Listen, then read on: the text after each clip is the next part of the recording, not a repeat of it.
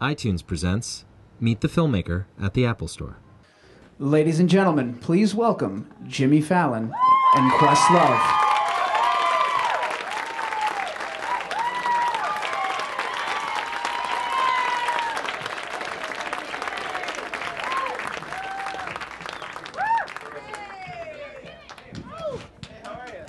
Hello. Hey, how you guys doing? This is awesome. Hey, how you doing? We just normally do this. We just come to the Apple Store and just hang out and talk. And talk in front of people, right? I know. Yeah. Well, usually, yeah, it's not in front of people. It's whoever wants to come. Right. We just do it all. We just do it every Thursday night. So, how you doing, Jimmy? It's pretty good. Am I interviewing you? Or are we just having a conversation? Are we goldfish inside of a bowl, or? Yeah, well, I think that's what it is. I think Okay. we just have a conversation. I guess I wrote out some questions too. Yeah, I planned my moments too. Oh, good. You want to ask me some stuff? Okay. You guys know my friend Jimmy, right? That's how you receive this, man? Yeah. Come on, get on. How you doing? I'm Jimmy. Nice to see you. All right, good one. Hey. Thank you. That makes me look good. That's my boss right there. So. Come on. Anyway, let's see. This does feel like in the actor's studio, right? It's like, weird. Yeah, absolutely. Yeah. I have to ask you a deep question. Okay. Can I get a raise? No, I'm playing. Yeah. I'm playing. Yeah. Wait, this is what I do want to know. Now, of course, you know, everyone knows that you're from Saturday Night Live. You're from a very classic era of Saturday Night Live. How much different, and this is coming from a person that is at 30 Rock every day, and I'm actually shocked that I don't see them prepare as much as we do. I mean, I know we're a nightly show, but I would think that, you know, it would be Monday through Monday, you know, 24-hour preparation for. How much of a difference is it, intense-wise, to do your show now as opposed to doing SNL? Yeah, I think SNL, the way it is, it's just the way it's been since '75. You know, or you know, it's just like you go in, you meet the host on Monday, they pitch ideas, and then Tuesday night is writing night, so everyone stays overnight Tuesday night and writes. Wednesday have a read through with like 50 sketches. They literally stay overnight? Or We used to, yeah. Like, we're not on my cast. I don't know if they do anymore, but Horatio and like just crash on the couch and on the floor and on the couch and stuff Okay. like that. Yeah, it was like, yeah. Tina Fey would just stay over all the time. She just had like pillows in her office so she could take a nap and stuff. And then Wednesday you read through all the sketches. Thursday you block the sketches with the camera and a director, and then you do that Friday as well. And then Saturday is just you do a blocking in the afternoon, a dress rehearsal at 8 o'clock with the audience. Then you cut the sketches and whatever the best of that day you air Saturday night. how do they break the news to you if your sketch doesn't make it? Yeah, that always sucks. That's never fun. Is it real cold or is it like a slow? Do you like wonder afterwards, like, well, if I just changed one punchline, you think that would have made a difference, or? Yeah, totally. And sometimes it's a position of where you do the sketch, like if they put there was this one area we called like the cemetery, and if Right. your sketch was blocked in the cemetery, you're probably not going to go to air, because it's just so far away from the audience that the crowd can barely see. I think that's actually where we did Cowbell. That was in the cemetery. Oh, they thought it was going to be a death sketch? Yeah, it wasn't that funny, and dress rehearsal was just off. It just wasn't working that well. And then when we went to air, because it did make it, was on late after midnight, and Will Ferrell changed his shirt to a tighter, smaller shirt. Right. And then Christopher Walken was on fire on air. Like he could not miss, and he was just like, poof, poof, like I got a fever. Like he was just going out nailing the lines, and it was like, oh my god. And then it became like an awesome sketch, and we were in that awful area, but it ended up working on air much better than it did in dress. Wow, so the Blue Oyster Cult Cowbell sketch was going to be on the slaughtering Yeah, rack, that wasn't even supposed it to wound make up it. being a historical staple. It's a classic, yeah. Never knew that. Let me ask you some questions too. Yes, sir. Are you having fun doing this? You know what? I'm going to be very honest with you. Absolutely. Like, I was thinking about, I think my first month on the Fallon show, I was trying to figure out when the autopilot would kick in. but it's never gotten to that point yet because, I think that the synergy of, hey Jay, stop playing. It's AJ from Extra. I know. I see him. Oh my god. Hey, he was that bouncing back there. What's up, buddy? How are you? The synergy between the writers and the production staff, I mean, it's so airtight that it really doesn't allow you any moment of any type of boredom or relaxation because, I mean, people still enjoy and value their job. I think at the point when you start phoning in from home and the day that I get the call that we've done Liquor for Tim before, the routine. We don't have to come and rehearse it or whatever. Like then that's when I'm gonna start to worry because, the day that happens, then I'll worry. But I think in the beginning in our heads, for those that aren't familiar with the history of the Roots before the Fallon show, I guess the way to describe us was that we were the hip hop version of either Fish or the Grateful Dead. We've been in existence since 1992, and I'll say that on an average, we've done about 200 shows a year since 1992, which is really weird for a group that, I guess, two of our records have gone platinum since. But I mean, I'd still consider us relatively underground, even though, we have some sort of accolades that say otherwise. But to do 200 shows a year in your 17th year is sort of taxing. So as a result, I guess we thought that taking this job would be a quasi-retirement because an average day for the Roots in say 2002 would have been like a gig in Jersey, and then matter of fact, I'll tell you exactly what our schedule was 5 days ago, just as an example. We left his set on a Friday, went to Tokyo the next day on Saturday. Not Jersey. You went to Tokyo. We flew straight to Tokyo. Yeah. One time we flew from your set all the way to Royal Albert Hall in London and went on stage in the suits from the show. Like we just got off the plane, went straight to the stage. But we flew to Tokyo for 5 days, which if you know, for those that have been out the country, you need at least 2 days to at least catch up with the time over there. So for us to only have 1 day of sleep catch up time it could have been a disaster, but we're just machines like that. So from New York to Tokyo. Then we flew back 4 days later to Washington, D.C. And then 18 hours later, we flew to Los Angeles. And then a day later, we flew to Vancouver. Oh, yeah, well, rehearsal for the Image Awards. Then we flew to Vancouver for the Olympics. Then we flew back to L.A. for the Image Awards. And then we got on a red eye to go to Atlantic City to do a show with Kanye. Finally, Jersey. That's where it ended up, yeah. Right. Yeah. And Jersey through Tokyo. So if you multiply that, if you just spread that out from 1992 to 2009, that has been our lives for the last 16, 17.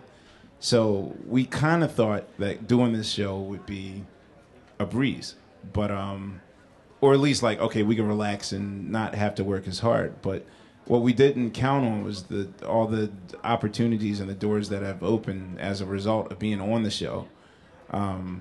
Which has gotten us 5 times the exposure. So it's like it would be foolish for us to not explore our options. So this is probably the most exciting time of my life. Like I feel like a brand new artist all of a sudden. So I know it took 25 minutes to answer that question. But no, that's good. Yes, I like I'm having that. fun. So the other question I was going to ask too is the question I got for the first 8 months of the show, or even now, is how did you get the Roots? They go, how did you get the Roots? And I'm like, maybe tell me if I'm wrong, but I mean, but how did we get you? I explain it, the way I always explain it is, for those that have seen Quentin Tarantino's Reservoir Dogs, there's the final scene where it's called the Mexican standoff, where 4 people have guns on each other. And, eventually they all shoot, and sort of domino theory, they all fall. I explained that method of how we got the gig based on, I guess, once we accepted the offer, you guys were like, well, are you serious? And then we were like, yeah, are you serious? Are you serious? Are you serious? Are you serious? Are you, like no one was taking each other serious because there really wasn't a precedent for an established group. Usually late night shows are nondescript musicians that are auditioned and they come together. They were never band before, and they provide the background. So never has there been a super established group that suddenly is a house band for a late night show. I guess we can sort of say Neil Brennan of the Chappelle Show was the one that brought it to my attention. Neil Brennan is Dave Chappelle's writing partner and the co-creator of the Chappelle Show, a.k.a. the white guy.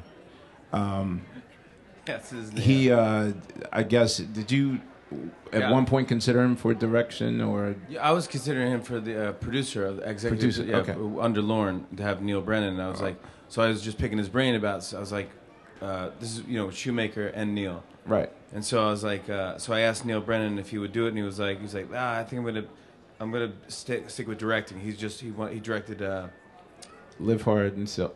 Live The Goods. The Goods. Right. The Goods. Say the rest of the title. Yeah. Live Hard, Sell Hard. Yes. Live Yeah, Hard, yeah. Sell Hard. That's it. Yeah. He's a really funny guy, and I was like, he's like, who are you gonna get for your house band? I was like, I don't know. I'm thinking about. I'm just thinking. I'm all over the place. I don't even know who I was actually thinking. See, I of. would have thought like the Dap Kings or they were on fire with the Winehouse record at Yeah, that with point. Mark Ronson, yeah. I think I was thinking Dap Kings too, and I was like, he goes, how about the Roots? I was like, my God, do you think the Roots would be my house band? And he was like, I don't know if they would, but they might know somebody who would. I was like, oh, whatever. And so, so then I remember I sent Richard, this is my story, and maybe tell me if I'm, because sometimes I tell stories so much that, and if it's not true, I end up believing my own lies.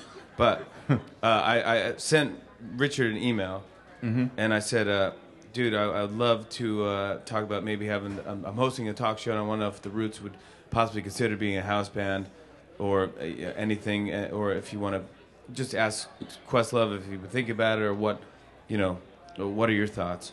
And I didn't hear back for like 3 months. And I was like, We were considering it. I could take a no. I could take a no. Yeah, we were considering it. I think at that point, our touring schedule was getting ridiculous. Now, it's one thing when you're, again, we started in '92, so I sort of see that like fresh out of high school. Like I dropped out of college to get a record deal, and we were just absolute nomads on the road.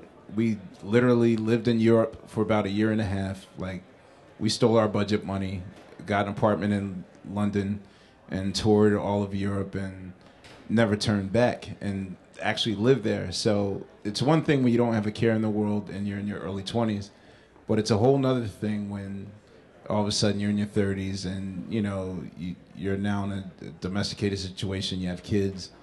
Well, I mean, it was babies then, but now, like, it's football practice and it's ballet recitals and it's, Kamal is the ultimate soccer pop. He coaches his son's football team and his wrestling career and all that stuff. And It's hard to do when you're on the road 200 days. yeah, so, we were trying to figure out, like, what's our option? Like, what's our version of Las Vegas?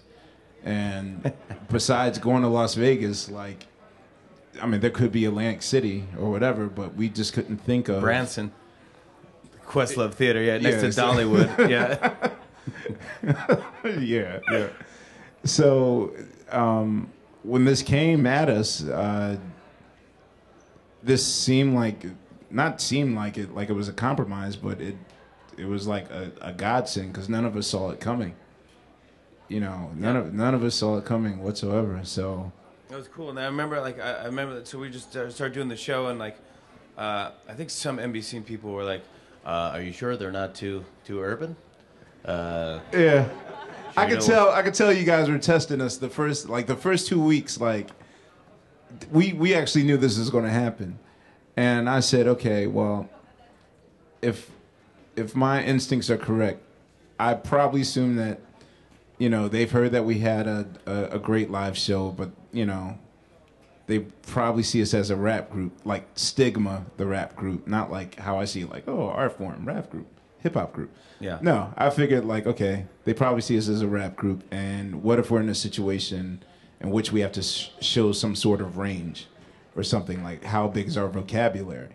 And, I figured that you guys would invent some sort of litmus test to see how versatile we were. And then day 3, you guys threw us a curveball. Like we had to do Hickens's, what was it, like his Andrew Lloyd Webber-esque Broadway sketch or something. Like it was something out. But the way you guys asked was so casual. Like, we're going to do a Broadway Andrew Lloyd Webber sketch, and here's your parts, and we'll be ready in a half hour.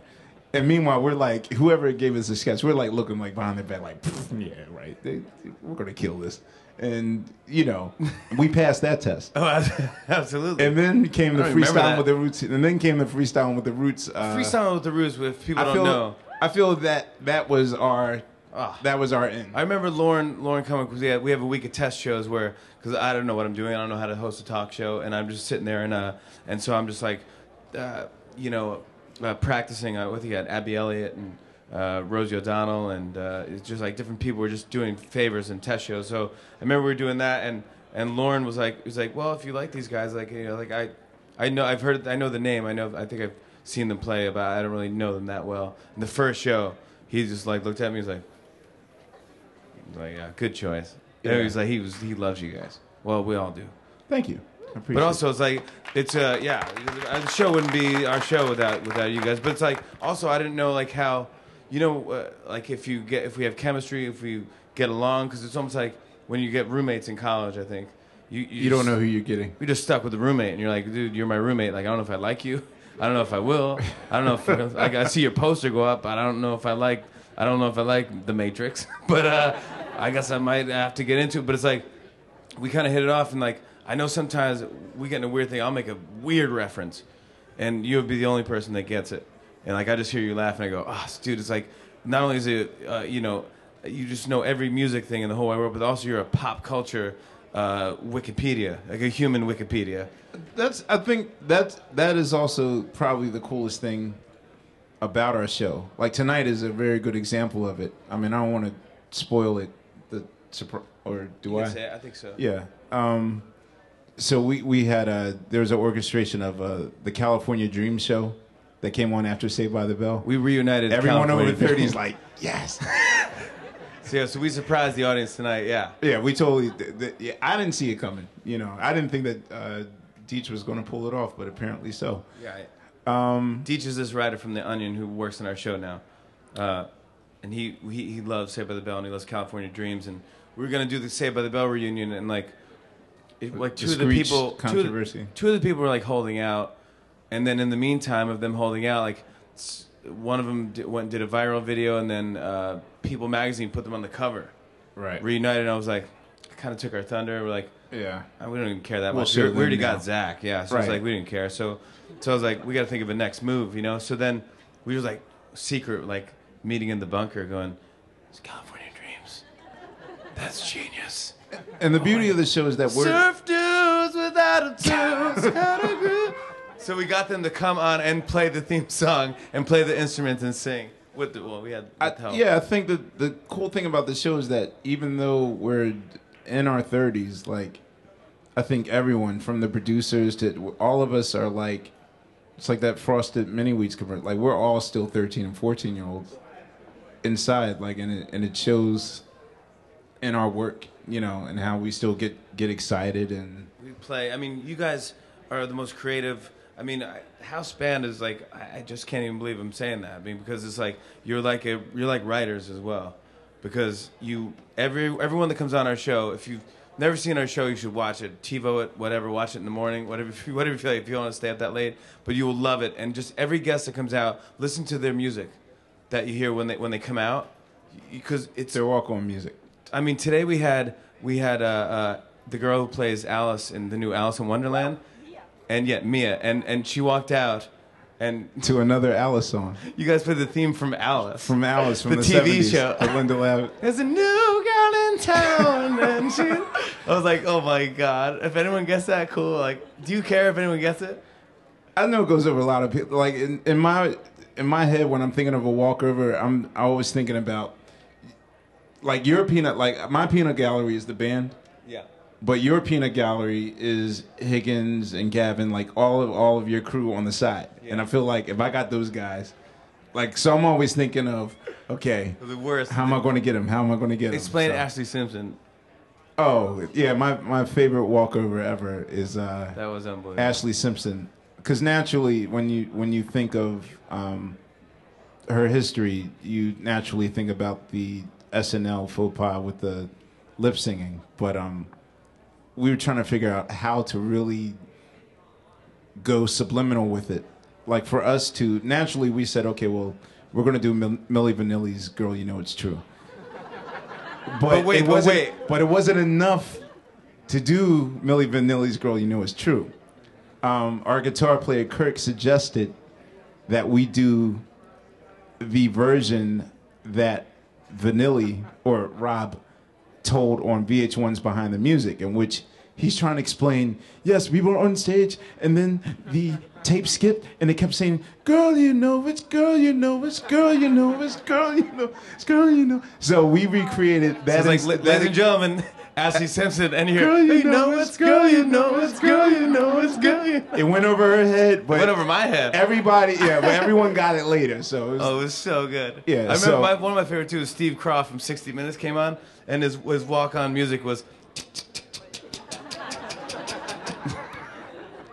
yeah. So I feel as though that's how we'll really make our mark in late night history. Because even though Paul Schaefer, and I won't say it awkward, Paul Schaefer invented the walk-on music. I was trying to figure out how to really make my mark.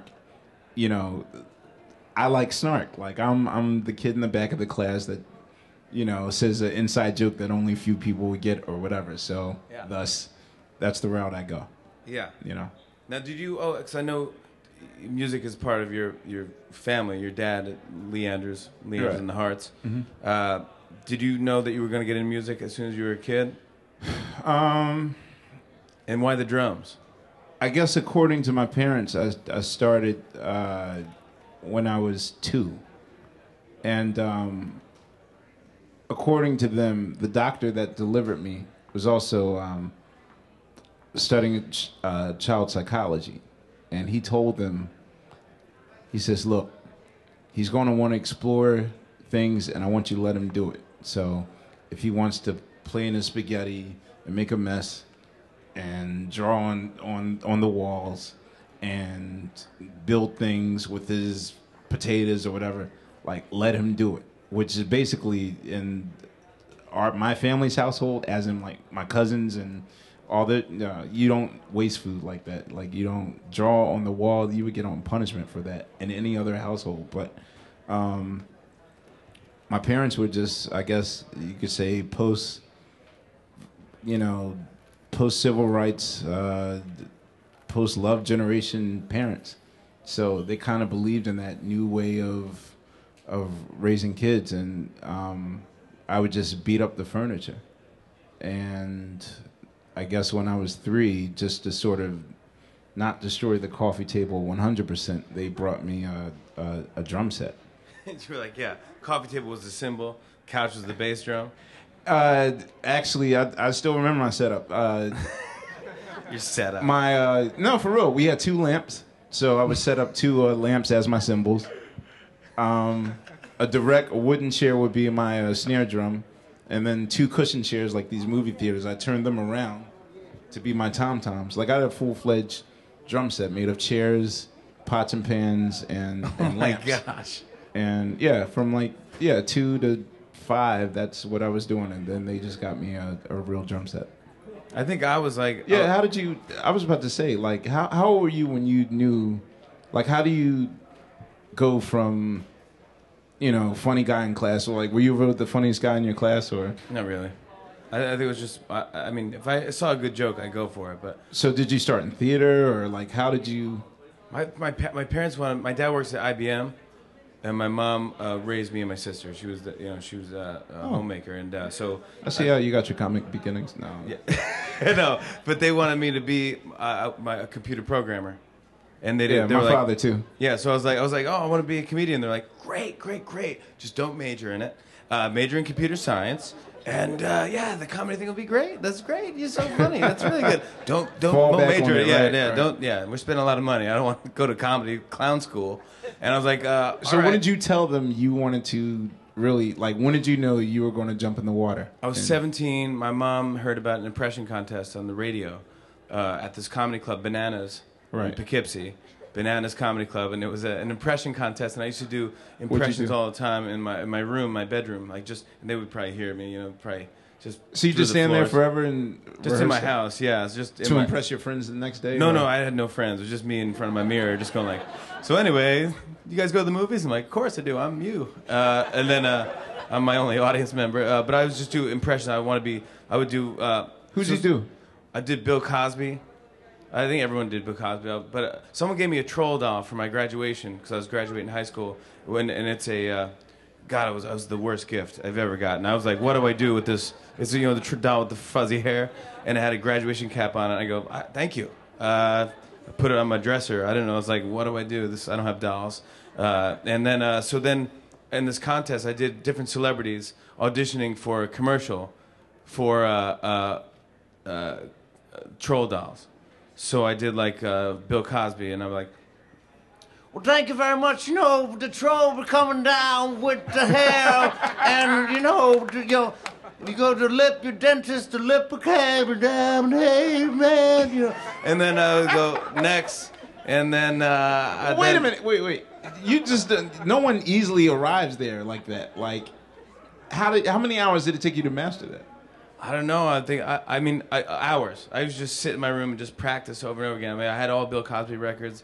I loved him. He's a great comedian, and I would just do him and Saturday Night Live. I used to tape on reel to reel. I was a weird kid, and I bought a reel to reel at a garage Tape off sale. TV.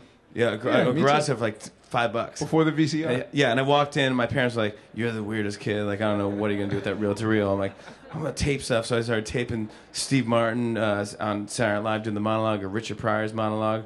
I would just like memorize it and lip sync King Tut and all this stuff. Like, Right. I was really into that. So I did this troll doll thing, and I won, and it was like $500.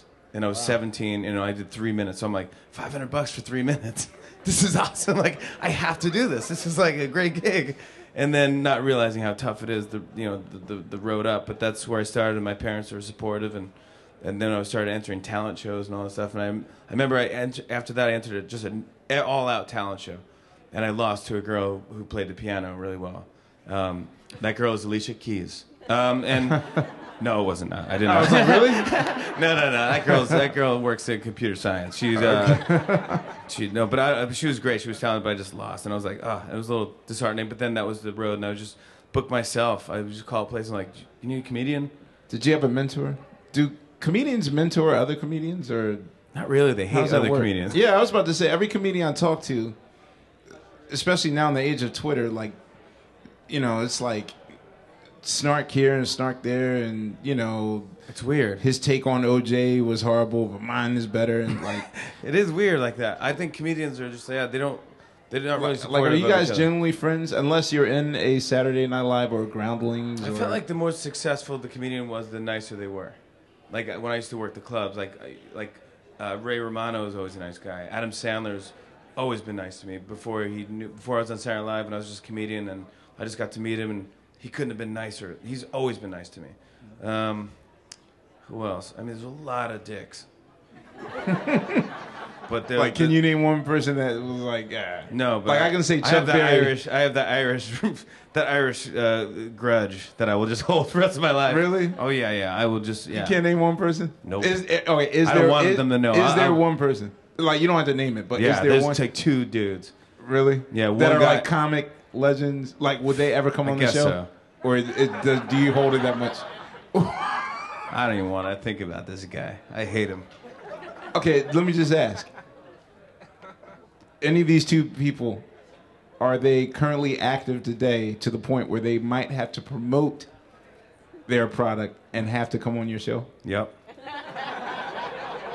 Has one of them been on the show? Yeah. Wait, one of them's been on the show? One of them's been on the show, but I grew up a little bit, and I'm cool with it now. You didn't let them have it? No. Oh, that's really talked nice to of you. I talked to him before. I talked to him before, and I was saying, I just want to let you know that you were a dick to me once. And then he was like, what? And I just explained the whole thing, and I was almost in tears because it was bottled up rage. Really? Yeah, and I was like... That's really nice of you, man. I'll never forget that, yeah. And he was like, you're such a pussy. And I was like, I swear. So then he was like, I'm glad you told me that. I never knew that. And I was like, oh.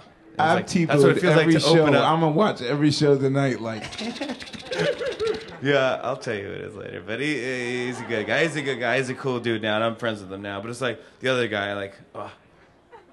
Oh, that's amazing. But I mean, you know, I think the thing is too, like, I am growing up, and it's like, I realize now, it's like, I don't care. Like, if I'm gonna be really worried about, you know, a guy that was mean to me in high school, it's like, I don't. What's gonna get me?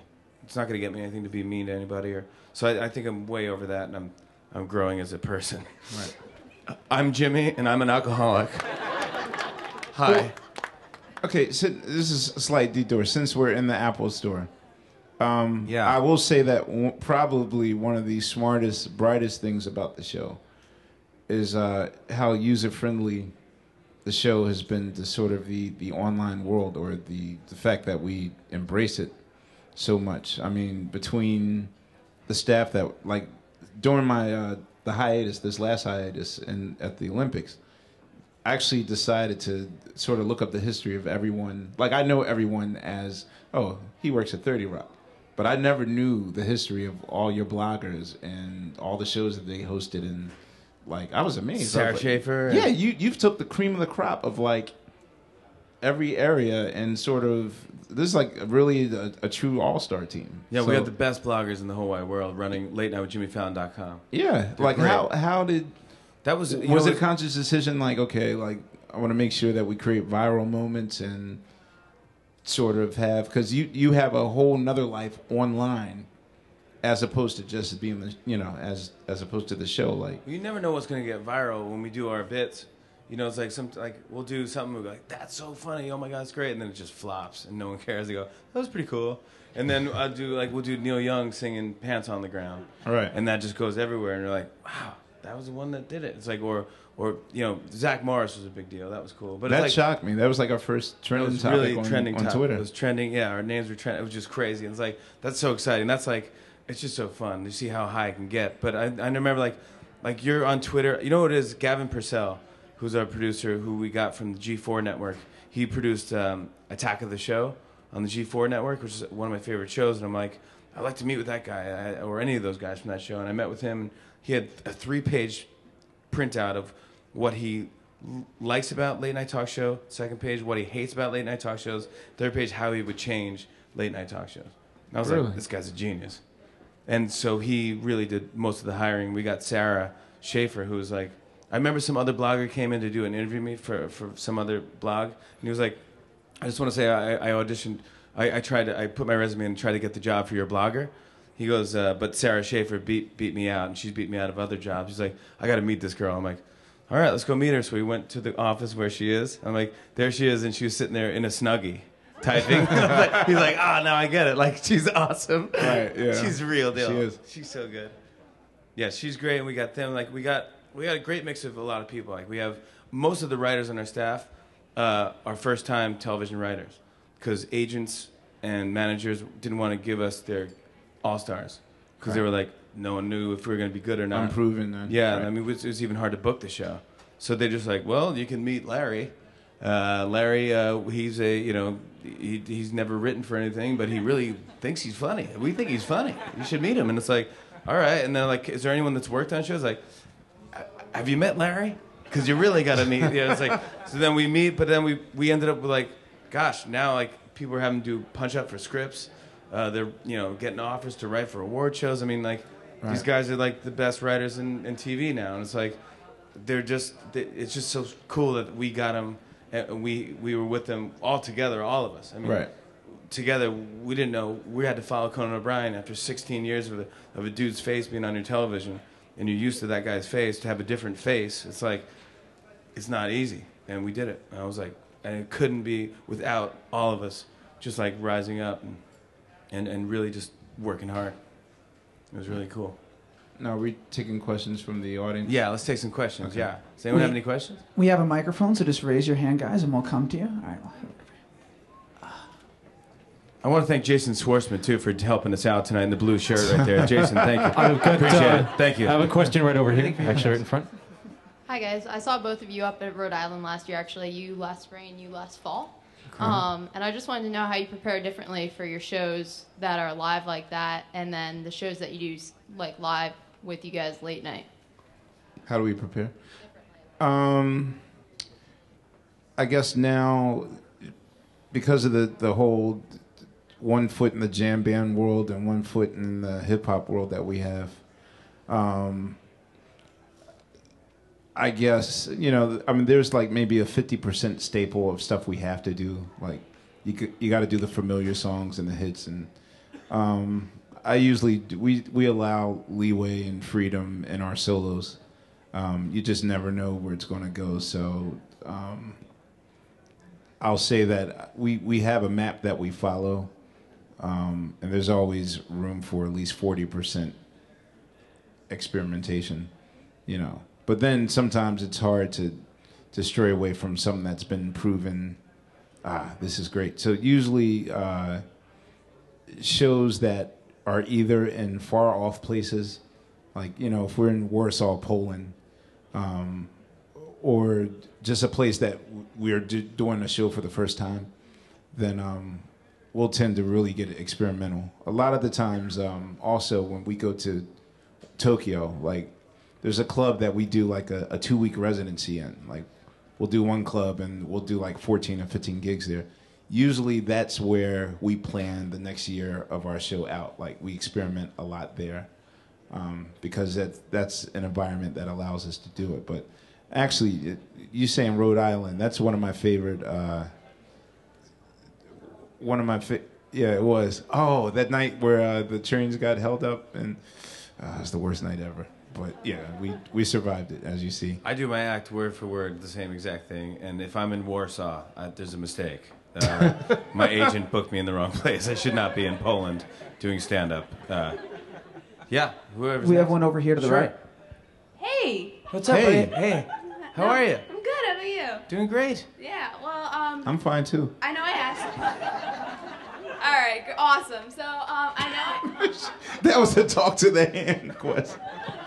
I know. Like, I asked last time at Arts and Leisure Night that about the illustrator job. I was wondering if you're again like asking like when the intern contest going to be, and also if you still need that illustrator. Yeah, I remember talking to you before, and Yeah. you said, whatever. If you want a job in the show, we're easy to get a hold of. All right. We're on Twitter. We have a website, so you want to be an illustrator, like, Yeah. I think as like talk to the bloggers and be like, and send some of your work and send your stuff. I mean, we have graphics guys. I think like Edmund is probably our closest illustrator. Okay. He just got, but sure, honestly, it's still, we're always looking for anyone. Yeah, absolutely. I could fire Edmund and hire you if you'd like. Thank you. Thank you. Can do it, but you shouldn't have ignored him in the first place. Now you're not going to do it. Thanks. He's evil. Have another question over here. Yeah. Where? Hello, Jimmy. Hello, Hey, buddy. Quest. How you doing? How are you? I'd like to know, Jimmy, has there ever been a celebrity that you got nervous about interviewing on your show? Yeah, for the first 3 months, all of them. I know the first show was De Niro. Yeah. And that was really nerve-wracking because, the first show was like everyone's parents are there, and my agent was there, my attorney, my sister's husband, my wife's parents. People sending me balloons and flowers. It's all my office looked like a hospital room. It was like, and I was like, God, it just made me so nervous. I'm like, oh my God, it's all on the line. So it's like, that's the worst thing. Don't ever go to opening night of anything. Go to like the 10th show. But that was the most nervous I've ever been. And sometimes when there's like idols of mine, like come on, like Cheech and Chong made me nervous. When they came Really? out, Steve Martin made me nervous. He made you nervous? Yeah. But the chemistry was so cool with Steve. I know, he's good at it. But inside you were just like, that's why it's so cold in, completely. Yeah, Okay. that's why it's so cold in the studio, or else I'd just sweat my head off. We have one over here to the right again. Hi, my name is Eileen. Hi, Quest. Hi, Jimmy. Hello. This is just a statement. I just want to say it seems like you guys really developed a great friendship, and I love to see you guys interact on the show. And you're like BFFs. Thanks so much. We are. Yeah, I mean, yeah. I think that's one of the cool things about our show is like we work really hard, but we're also very positive. And we're a pretty friendly group. Like, it's nothing but smiles. Like that's in our office. Wait, can I ask a question? Yeah. Because this is what I want to know. Because a lot of people, journalists always ask, like, are you still commuting from Philly? Which technically I am. But I need to know, once I do move up here, okay, what is your daily schedule like? I get when does the alarm wake? When does the alarm wake you up? When do you press snooze? When do you really get up? Like, is your I sleep in the air chamber first of all, like next to the Elephant Man's bones, and I just that's how I do it. It gives me the energy. I learned that from Dick Cavett himself. And no, I get up around 9:30, come into the office around 10 o'clock in the morning. Wow. I'm there all day until the show goes on at 5:30, and then we end at 6:30, and then usually a quick post-mortem about what we liked or didn't like. And then if we're doing a pre-tape of Real Housewives or any of the things we're doing, Glee or all that stuff, you know, we're there till midnight or 11 o'clock some nights. Question in the back here. Hi. Hi, how are you? I love you guys, like really hard. And Heart, she just did. I love that, yeah. Jimmy, how is it to be in the same room as Robert Pattinson? Oh my gosh. You couldn't even say his name without, hanging out with Robert Pattinson? Oh my God, from Twilight?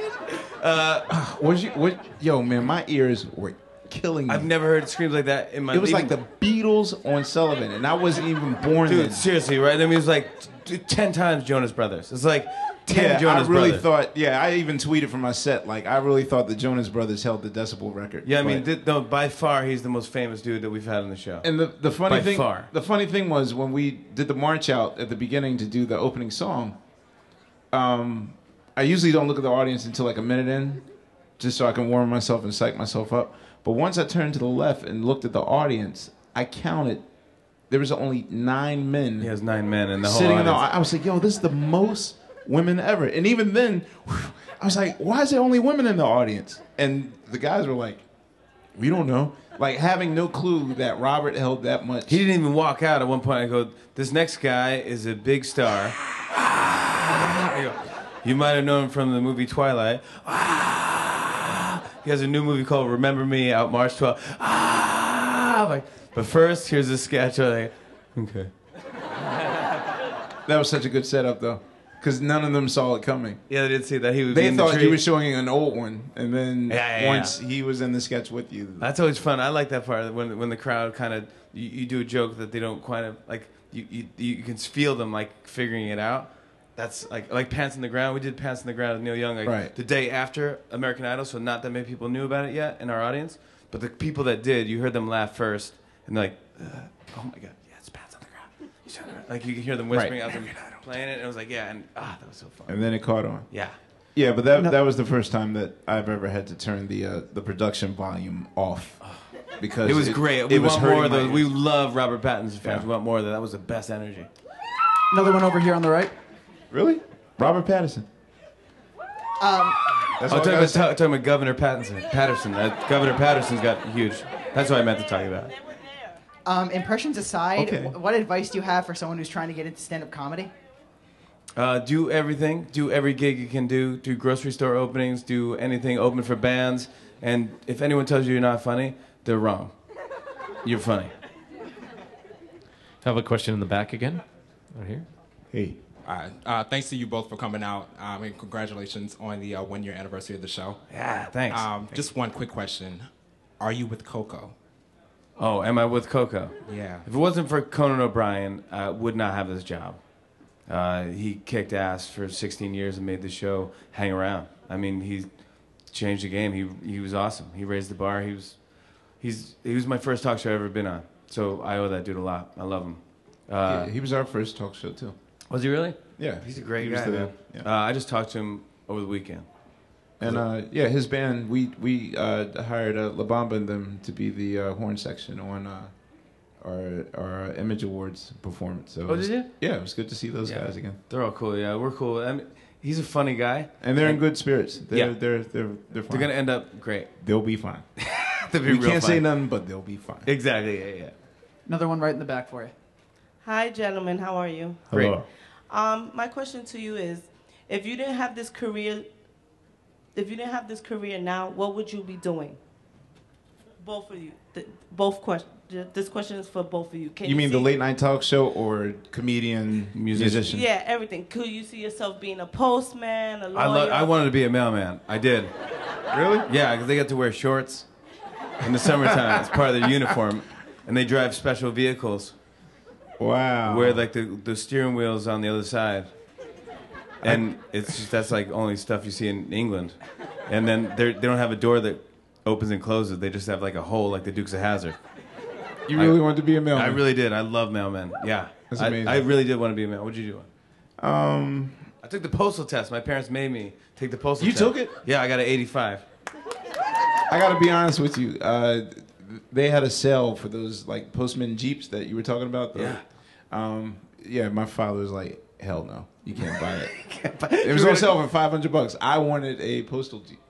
Even now, I drive a Scion, XB, very square. I love that car to death. Like it's close to a postman. Yeah. So what would you be doing if you weren't a musician? Probably a photographer.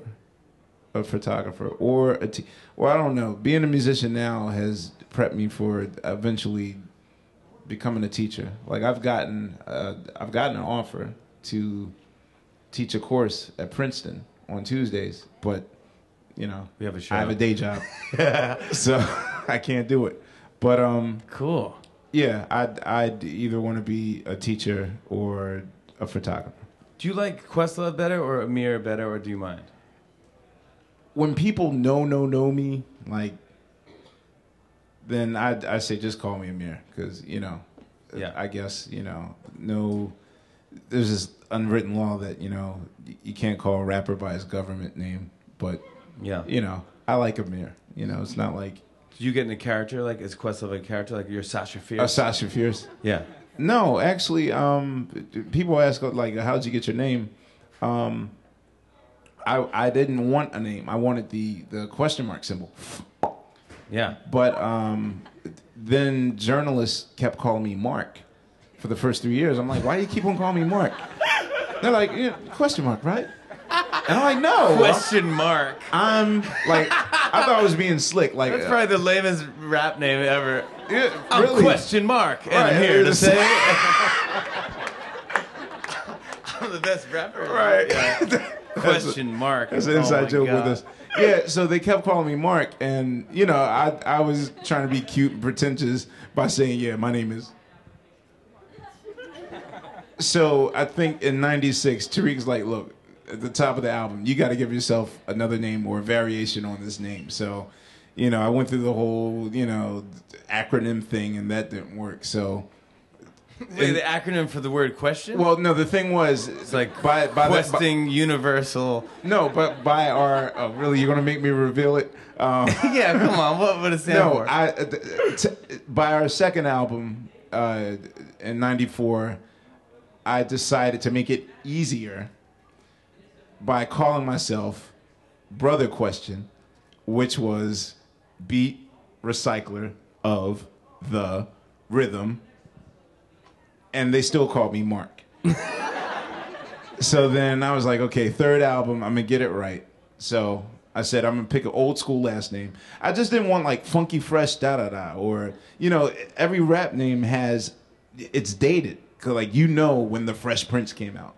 Just like you're gonna know in 2020 when Lil Wayne came out, or Lil Kim, or Lil Mama, or like this MC is the age of Hammer, MC Light. Right, so this like different periods. I'm Hammer now. Right, and I didn't want that. MC was the old me. Like, to me, the most cleverest name in hip-hop is Keith Murray. Is this a regular name? That's a dude's name, yeah. Right, exactly. That's pretty good, yeah. You either rock, ski, or love. So I tried Chris Watt. Oh my God. That didn't work. That's right. Quesky. Joeski Love, yeah. Right, so then I was like, okay, I'm going to be Love. Like Run DMC. Run Love. The human beatbox from the Fat Boys was Buff Love. Joski Love, and I was like, all right, I'm just be Questlove. So that's the origin of the name. Cool. But we have time for 2 more questions. One over here. Or 2 more. Okay. It's still not taking off. This is kind of a political question. You may not be able to answer it, but if you like NBC is a little bit struggling. Like if you had a chance to run the network for a day, what would you change? What would your vision be for the network? I would bring back the sitcom, I think. I like the sitcom. Like Has the sitcom died? Yeah. Oh, I just don't watch them, maybe. 2.5 Men, I've never seen. I was about to say, I are see there any commercials shows for that them. are It's like the kids in the bedroom or something. And I go, oh, man. I'm always on an airplane. This is the funny thing. biggest show in the My world. airplane life, I know everything about 2.5 Men. The second I'm off the airplane, I don't know anything. But Yeah. like after a long flight, like this flight to Japan, where they had like 12 episodes on it, like I'm addicted to man. Like where they switch the scenes and you hear that man. Any of them come on the show? That's their walkover. Charlie Sheen, yeah, he should come on. Really? Oh yeah. I have no idea about 2.5 I won't Men. even snark Charlie Sheen with any other event in his life. I'm just gonna. Okay, that's done. So that's what I would do. What would you do? I don't. Even though I'm on television, I'm such a computer guy that I can't even. I don't feel comfortable watching the shows that I do watch on TV anymore. Even though I TiVo them, You like to watch them on your laptop? I love to watch it. Like I need to watch 30 Rock on my laptop. Yeah, on- I see you with Family Guy or something now. Do you watch Family Guy? Oh, absolutely. Yeah, Yeah. yeah. Like all my shows have to be on a computer now, so I don't know if I'm the right guy to answer that. Maybe just make the screen smaller. Exactly. Make television smaller. Right. And have a fold-out keyboard. We have our last question over here on the right. Sure. Hi, guys. I just wanted to ask you, we were at your show on Monday when you had Robert Pattinson on, and we saw... Don't say his name. Yeah. Sorry. Be careful. And we saw your Rob is Bothered videos, which are great. What gave you the idea to come up with that concept of doing the Rob is Bothered videos? We have a great writer, Amy Olzos, who writes those, and she wrote this. It was when Harry Potter was coming out. With what was the last Harry Potter one? I forget, but that was coming. Death. Which one? Half-Blood Prince. Yeah. So that was coming out, and so I was doing like a YouTube, like a what do you call that? Like a call and response video with Robert Pattinson. So I was like, being I was doing Harry Potter, Daniel Radcliffe going. No one likes Twilight anyway. You know, it's trying to think like Stupidicus or whatever. You know, I was on like I mean, the guy, you know, who likes vampires? I could do wizardry stuff, you know. And I had like a thing, and then I did Robert Pattinson responding, going like, "Are you kidding me? You ride on a broomstick? I mean, how stupid is that? I sparkle in the sunlight. Hello, game over." You know, it's like so. And it's not even an impression really of Robert Pattinson. It almost sounds like Gordon Ramsay at one point. It's like, "Donkey! You call this risotto? Get the fuck out of here!" You know? That's kind of what he does. So I kind of do that. So we did that, and people just liked that, picked up, and that went a little viral. And then we just did Robert is Bothered again, but he was just because we were mad at those Snickers ads, just us in the office, like Snacksy. Do you remember those things? Yo, when you asked that, I wanted to. Who came up with that? How did that dude get paid to write that? Because it's like, everywhere. It's like just everywhere. Speaking of that, did you watch the Grammys? Yeah. What did you think of the Michael Jackson tribute? That was good. Here's my thing. I was upset. I'll tell you why. Because I was It was like, alright. say you're the guy in the room. You're like, I got it, you guys. I booked the song. I got the Grammys. I got the tribute to Michael Jackson. We can pick any song in the whole wide world Michael Jackson did. Any of the great ones. I got it before Earth Song. Earth Song is good. It's like, whoa, do you want to discuss this? Nope, I got to catch a train. Earth Song, we got it. We cleared it. That's the song. I was like, okay, and then half of it's in 3D. We don't tell anybody. Okay, good. All right, that's it. It's like, wait, we don't want to talk about it? I know why they did it, because it would be absolutely impossible to duplicate what he's really known for. That's why I said it was all right, because I actually breathed a sigh of relief, because I was like, oh, God, something embarrassing is going to happen. And don't let him cover. Chris Brown's about to come through the thing, and da-da-da-da-da-da. And when they picked a song that you wouldn't normally pick, then I was like, all right, it won't be embarrassing. Like, I didn't want to watch, somebody trying to attempt the moonwalk and Yeah, exactly. So Buzz Aldrin's going to do it on Dancing with the Stars. That was one of the most awkward moments, I would say, or not awkward, but poignant moments, I think, so far of our relationship was the night Michael Jackson died. Oh, because we were taping the show. And Tiger was on the show, and yeah, that hit me like a ton of bricks, because it was rumors on Twitter and stuff. Yeah, it was rumored on Twitter, and I was more concerned with well, you didn't know this. There was a publishing faux pas with the welcome music that we have for Tiger Woods, and it was about a minute before he was coming on. I had to think real quick. All right, what song can I do? What song can I do? So I'm like looking up on YouTube with like 45 seconds left, trying to teach the band what his eventual walk-on song was, and all of a sudden, our production manager comes up and says, "Oh man, Michael Jackson died," and walked away. I was like, just like we were playing, and it just. I remember we just stopped, like, to drop the sticks, and I looked at you. I died. Yeah, that really hit me hard. Because we heard rumor right before we go on, and I go, well, we have to make sure it's official because we were gonna say something, but I don't want to be the guy going like, "Hey, this is so sad," and then everyone's like, "Oh, it turns out it was just he's a hoax," or and so because TMZ was the initial source, and nobody wanted to believe it until you went with CNN or something. I don't know what. Yeah, so it's like So I remember we did the whole show. I think right before Tiger, he came out. Right before he came out, I was like, because we were just doing the show, like we don't know. I don't know if it's official. And then I looked at you, and you're just like, you stopped playing. I was like, man, it was just like, yeah. That sucked. And we had to do the show and just be funny and just like, and then we did a tribute to him, which was awesome. That the next night. How do you do that? Like, how do you? Because it's a comedy show. Like, I wondered that night, like, what would have happened if, like, I'm wondering about Dave hosting the show after 9/11, like, just like key moments that are obviously downer for America, and the fact that you still have to go out there and put a face on and be funny. Like, how well, I think that's like the thing. I think that's exactly what that's what we do best. I think is that no matter what, at 12:30 at night, you could turn on NBC, and we're gonna put a show on and make you feel good, right. And then you go to sleep. Yeah. And that's our goal, and that's what we're gonna always do. Nice. Type cool. Thanks, buddy. Not yet. Yeah. So that's it, Brian. Right? That's it. We kept you guys long enough. I know you guys got stuff to do, party down, all that stuff. So, will we get iPads for this? I think we do. We got iPads. We got to put in there, Chris. Come on, dude. Very good. Thanks, Suzanne. All right, cool. Thank you guys so much for coming out. I appreciate it. Ladies and gentlemen, Jimmy Fallon and Questlove.